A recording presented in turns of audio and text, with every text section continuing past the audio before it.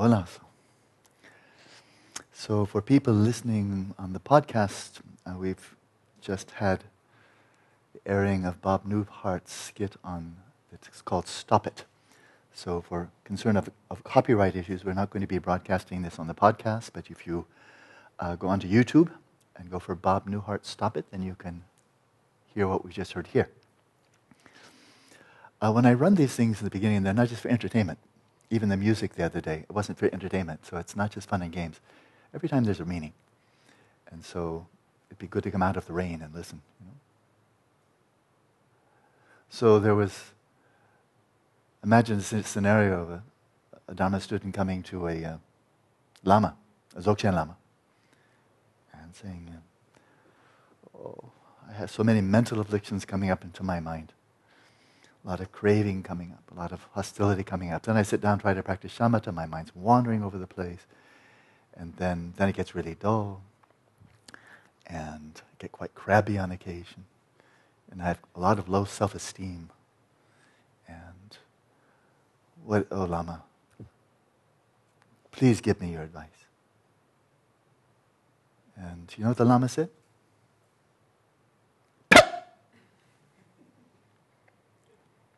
That's the Tibetan translation for stop it.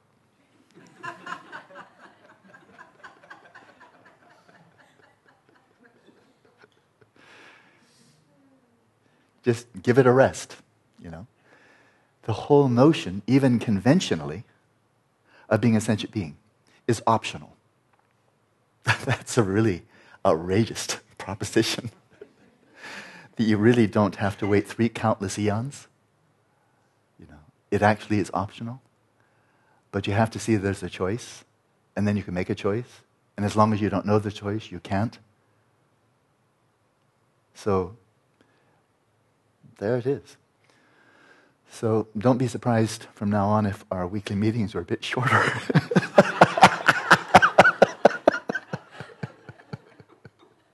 It's going to make my job a lot easier.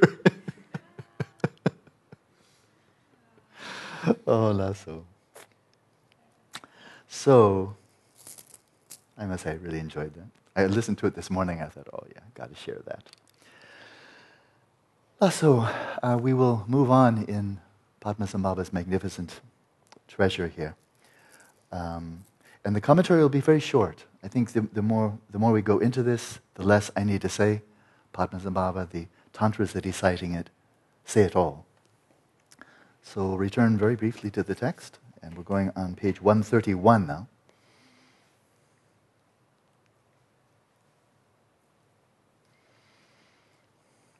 So, again, this passage, and this is another citation from the Tantra of the 3 phases of liberation by observation, liberation by seeing.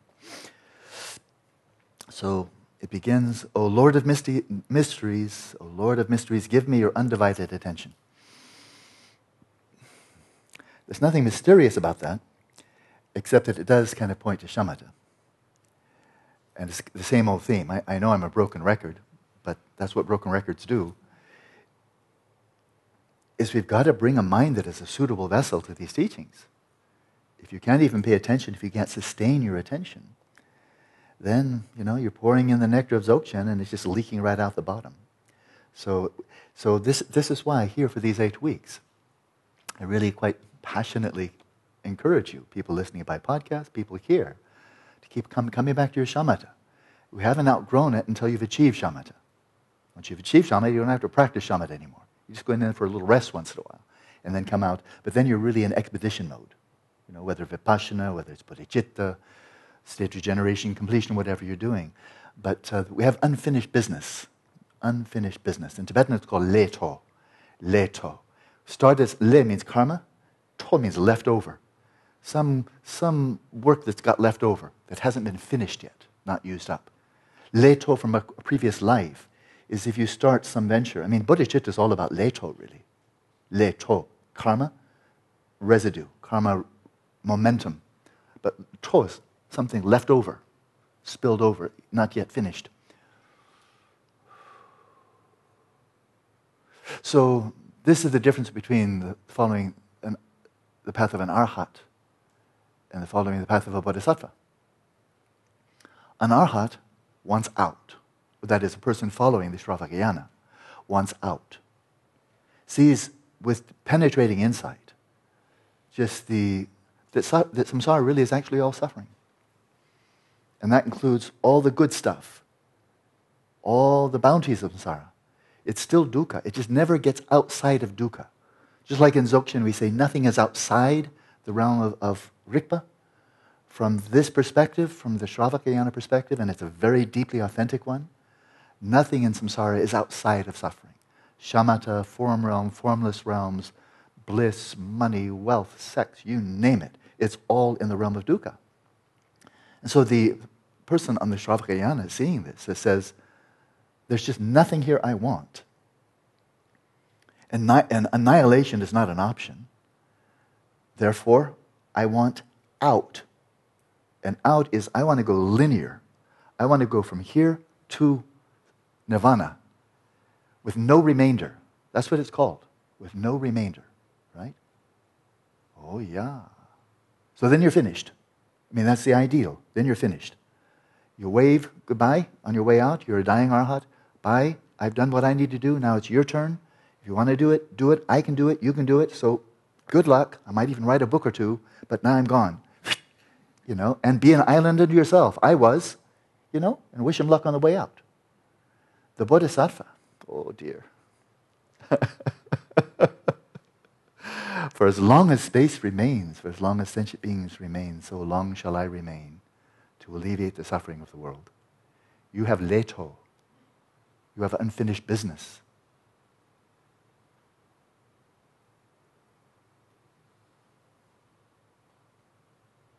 Until all sentient beings are free. Whew. Thank goodness you, the you that has unfinished business, isn't you. Isn't your coarse mind. Isn't your substrate consciousness. Otherwise, I think we just all have a heart attack. So forget it. But as long as the you is the same one that's arousing great compassion, right? I, without relying on anybody else, will free all sentient beings from suffering and its causes. Okay, there's one perspective when that's not just deranged or incredibly just catastrophically, massively, forget about it. So that's leto. But until, on just the little micro level, until we've achieved shamatha, in terms of following a path, we have some leto, we have some unfinished business, right? So this is why I'm encouraging you here in this 8 weeks. Definitely, as from we're going with the morning sessions, which we'll start in a little while, we'll go right into the practice, the Dzogchen practice, right?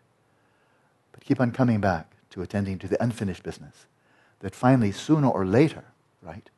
Sooner or later, when the outer mandala, the inner mandala are right, then just finish the business. And then you can really think seriously about following the path in this lifetime. Without shamatha, forget about it. I don't care who you are. You can be a Tuku or Rinpoche, Christian, Buddhist, Shravakayana, Vajrayana, it doesn't matter. If you don't have shamatha, you don't have a mind that is suitable vessel for these teachings. So we're not wasting time in entering into these before shamatha, but all of this is designed to be synergistic. That is, whatever understanding, whatever flavor, whatever taste you have of the Dzogchen practice, this will inspire, invigorate, give power to your shamatha practice. And your shamatha practice will turn around and do reciprocal service. Right? So leto. So he says give you undivided attention. And not just for 3 seconds. Right? For as long as he's speaking. So you ready? Undivided attention. That's what he's asking for. Your own distinct conscious awareness is the Buddha. So you are not to seek for the Buddha elsewhere. Your own distinct, isn't that interesting? Distinct. Not that there's some cosmic awareness out of there in which you somehow participate, and this cosmic, galactic, super duper consciousness is Buddha. It's your distinct, it's Martas and Daniels and Martins and, Amirs.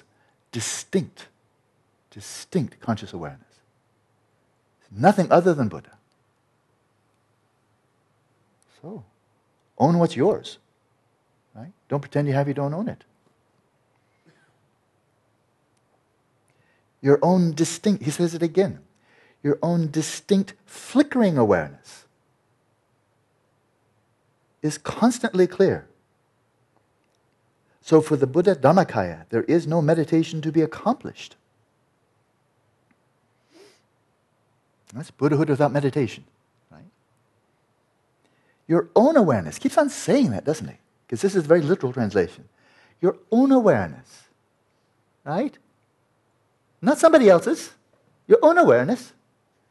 The Dharmakaya is without birth and death. So in terms of action, there is no virtue or vice. From that perspective. No birth or death. So simply give up all attachment to and identification with your body, your mind, that one, the one that arises independent upon the brain, and so forth.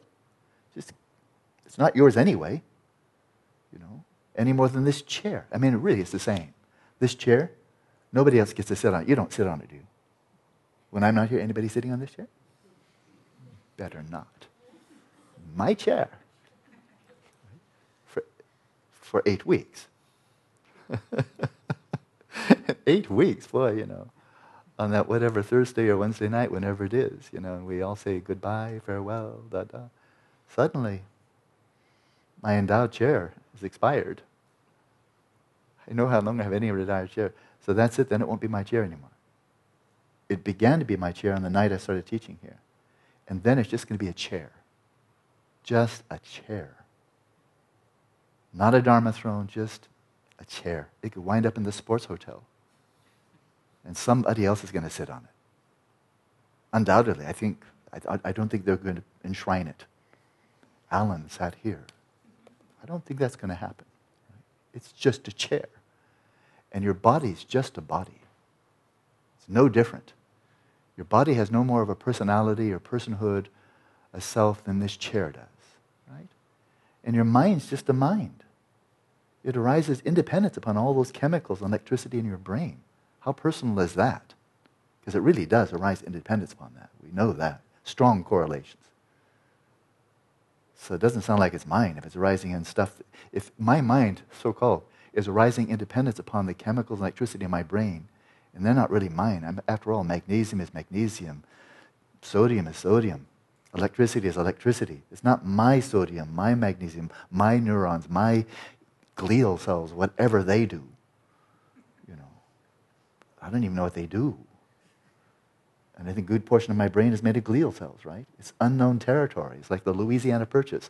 Whatever's there, it's mine. But I know it's there.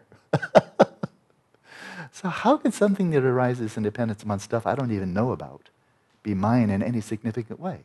It's mine, yeah, like this chair, this body, this mind, but just give it a rest, Just release it. Release that mind into space. Release your body into space. And then when you release all attachment to and identification with that which wasn't yours in the first place, then you don't die. Which is kind of cool, because we kind of fear death, right? But then you don't die. For a very simple reason, nothing really weird about it.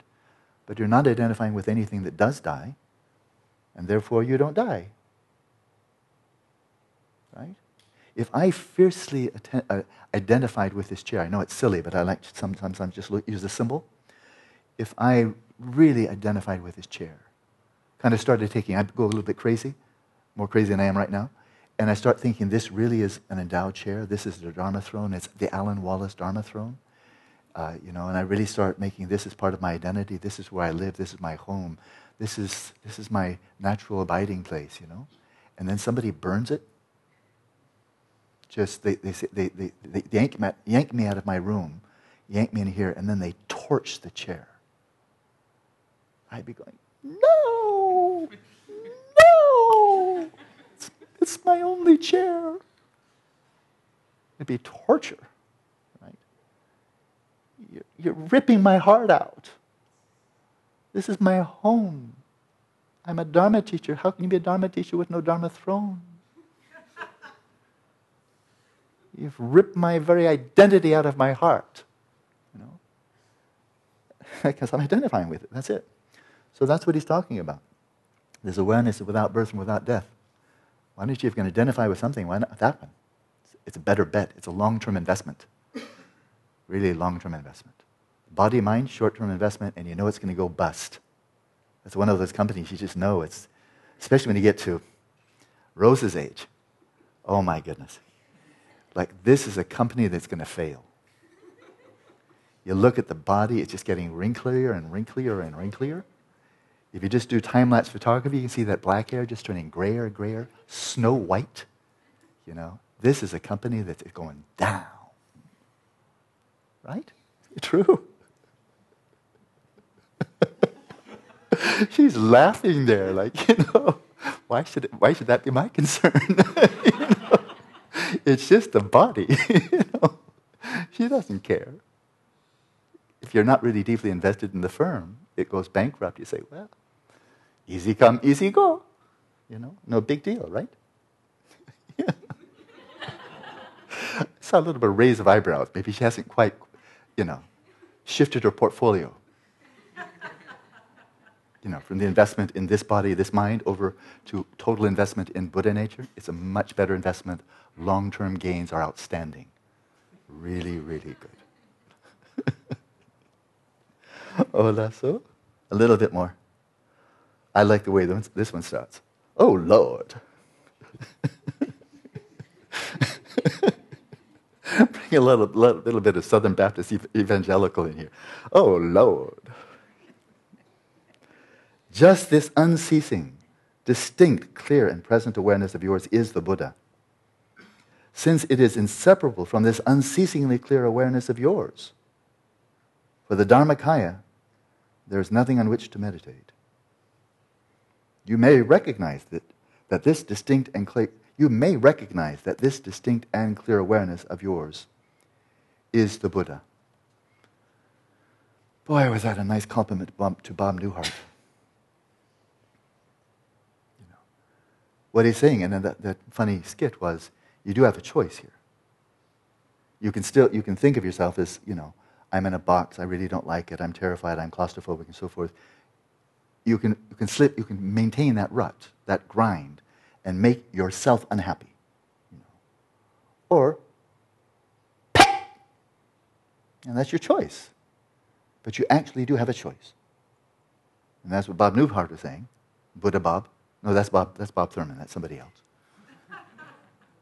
That's how he's affectionately called, Buddha Bob Thurman, one of my teachers. But there it is, we have a choice. That's the biggest choice we have, I think, isn't it? Is there a bigger choice than that one? To practice Dharma, not to practice Dharma? That's a good one.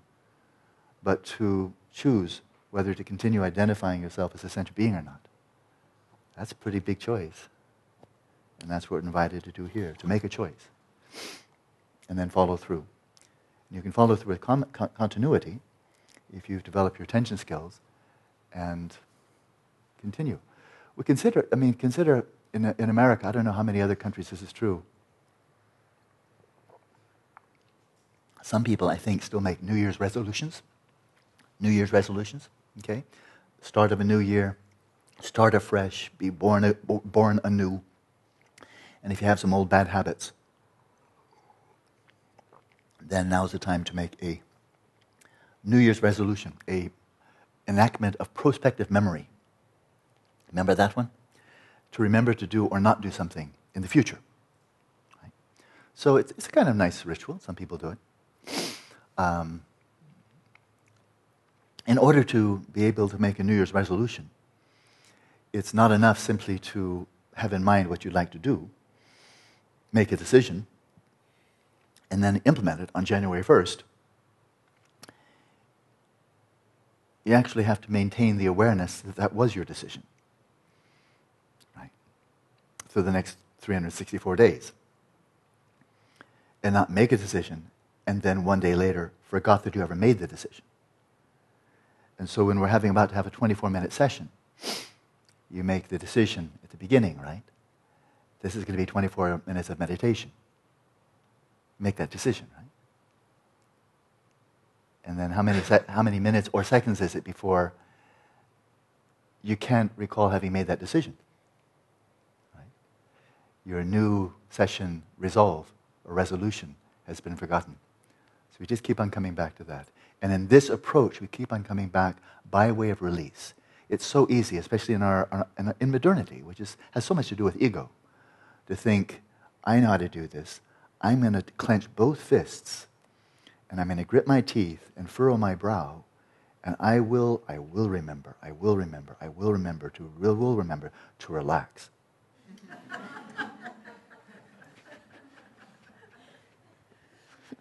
That's how we do it, right? Just like trying really, really hard to fall asleep. That works out well. Hola, so let's have our beginning chanting, and then we'll go directly to the meditation.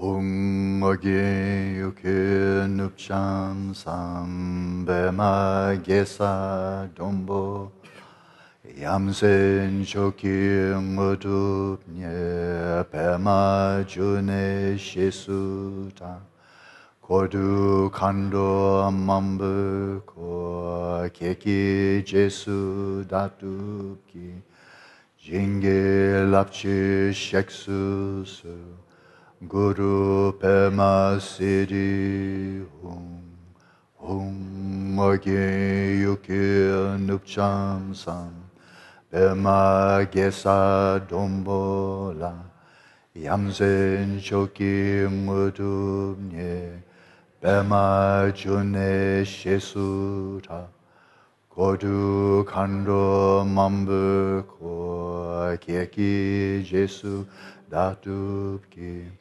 Jinge Lapchi Sheksusu Guru Pema Siddhi Hum Morge Yuki Nupcham Sam Pema Gesa Dombola Yamsen Choki Mudubnye Pema June Shesuta Kodu Kando Mambu Ko Keki Jesu Datupki Jinge Lapchi Sheksusu Guru Pema Siddhi Om.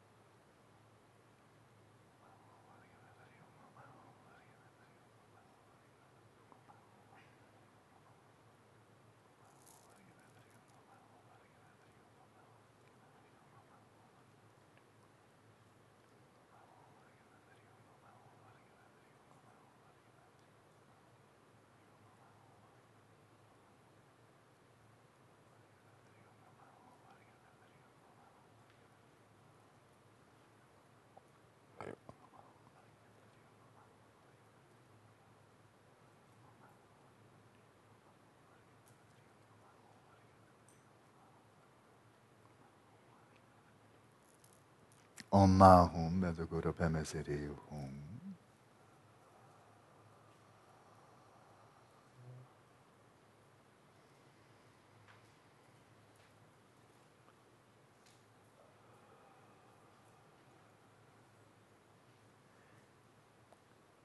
Now it's the time to switch positions if you wish. Olasu. A brief comment about shamatha, back to shamatha. And that is when the thoughts, the emotions, all the kind of distractions comes to mind, I suggest we basically have two strategies, and both of them are legitimate, authentic, can be effective. And one is to, for example, in taking the mind as a path, the thoughts and so forth come up, just let them be. You know, so and they will self-release. They'll just release all by themselves. So you know about that one. But just do bear in mind that there's another technique as well, taught by great Mahasiddhas like Maitripa and Tsongkhapa and so forth. And that is, when they would come up, just cut them. Just cut them right off. You know? Like a door-to-door salesman that's coming and wants to sell you something you already know you don't want. You don't start a conversation with them. You don't let them give their spiel and go on and on and on. But wait a minute, I have more. And, oh, we have a second. You know, you just say, no, thank you. Or pet, whatever you like. You know, whatever works. You know. So I heard a wonderful analogy of this not long ago. One of you reported on a dream, and it was a lucid dream. And when unpleasant things happen in a lucid dream, it's the same thing. It's the same thing. If you're lucid in the dream and something really unpleasant happens, well, you don't need to be upset, it can't harm you, so you just let it be, and it will release itself, right? But that's not your only choice in practicing dream yoga. You can just let it be, unravel, no problem. You can do that, right? But another possibility is you just cut it off. So here's a story. It was one of the most delightful stories I've heard since I've been here. But one of you was having a lucid dream, and a man appeared in the dream, and his skin was covered with snakes. Just covered with snakes. Really kind of disgusting, very unappealing. And the person happened to be a woman. She looked at this man and just found, yuck. She knew she was lucid. You know what she did with the man? She ate him. He was gone. I love that. Reminds me of kind of a mother guppy. I raised tropical fish when I was a little kid. And guppies, you have to be very careful, because if a guppy gives birth, they sometimes eat their own young. They come out one end and they take it in the other. So you can imagine if you're a mother guppy, and you've just given birth to a really ugly baby. Like, whoa, you're one ugly baby. You turn around.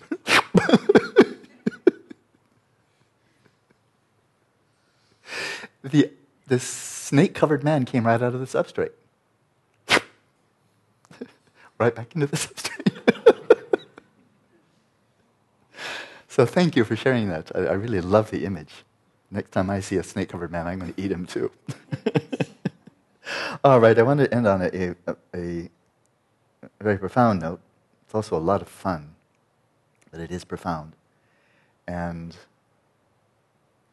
entails two quotes. And one is from Padmasambhava, the lake-born Vajra, from the Vajra essence. It's short, so try to focus. The emergence of sentient beings out of ignorance of the ground of being, is like the sun. The emergence of conceptual mental processes from the mind is like the rays of the sun. The emergence of appearances from mental processes is like the light of the sun.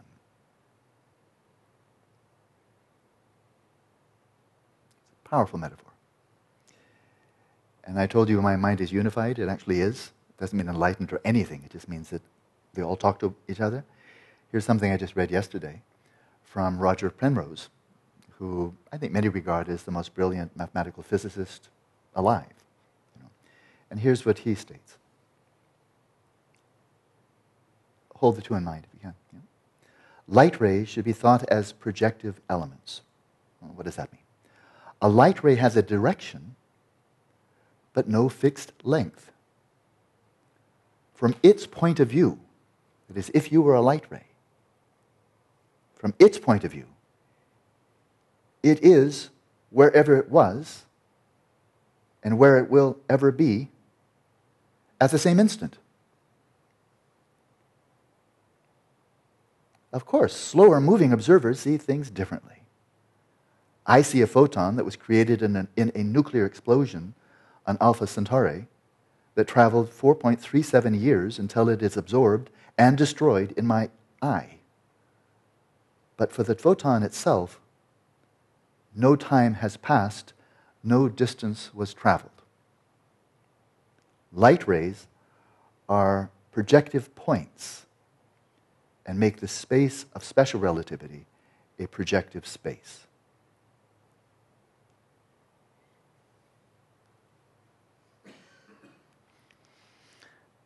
It's poetry.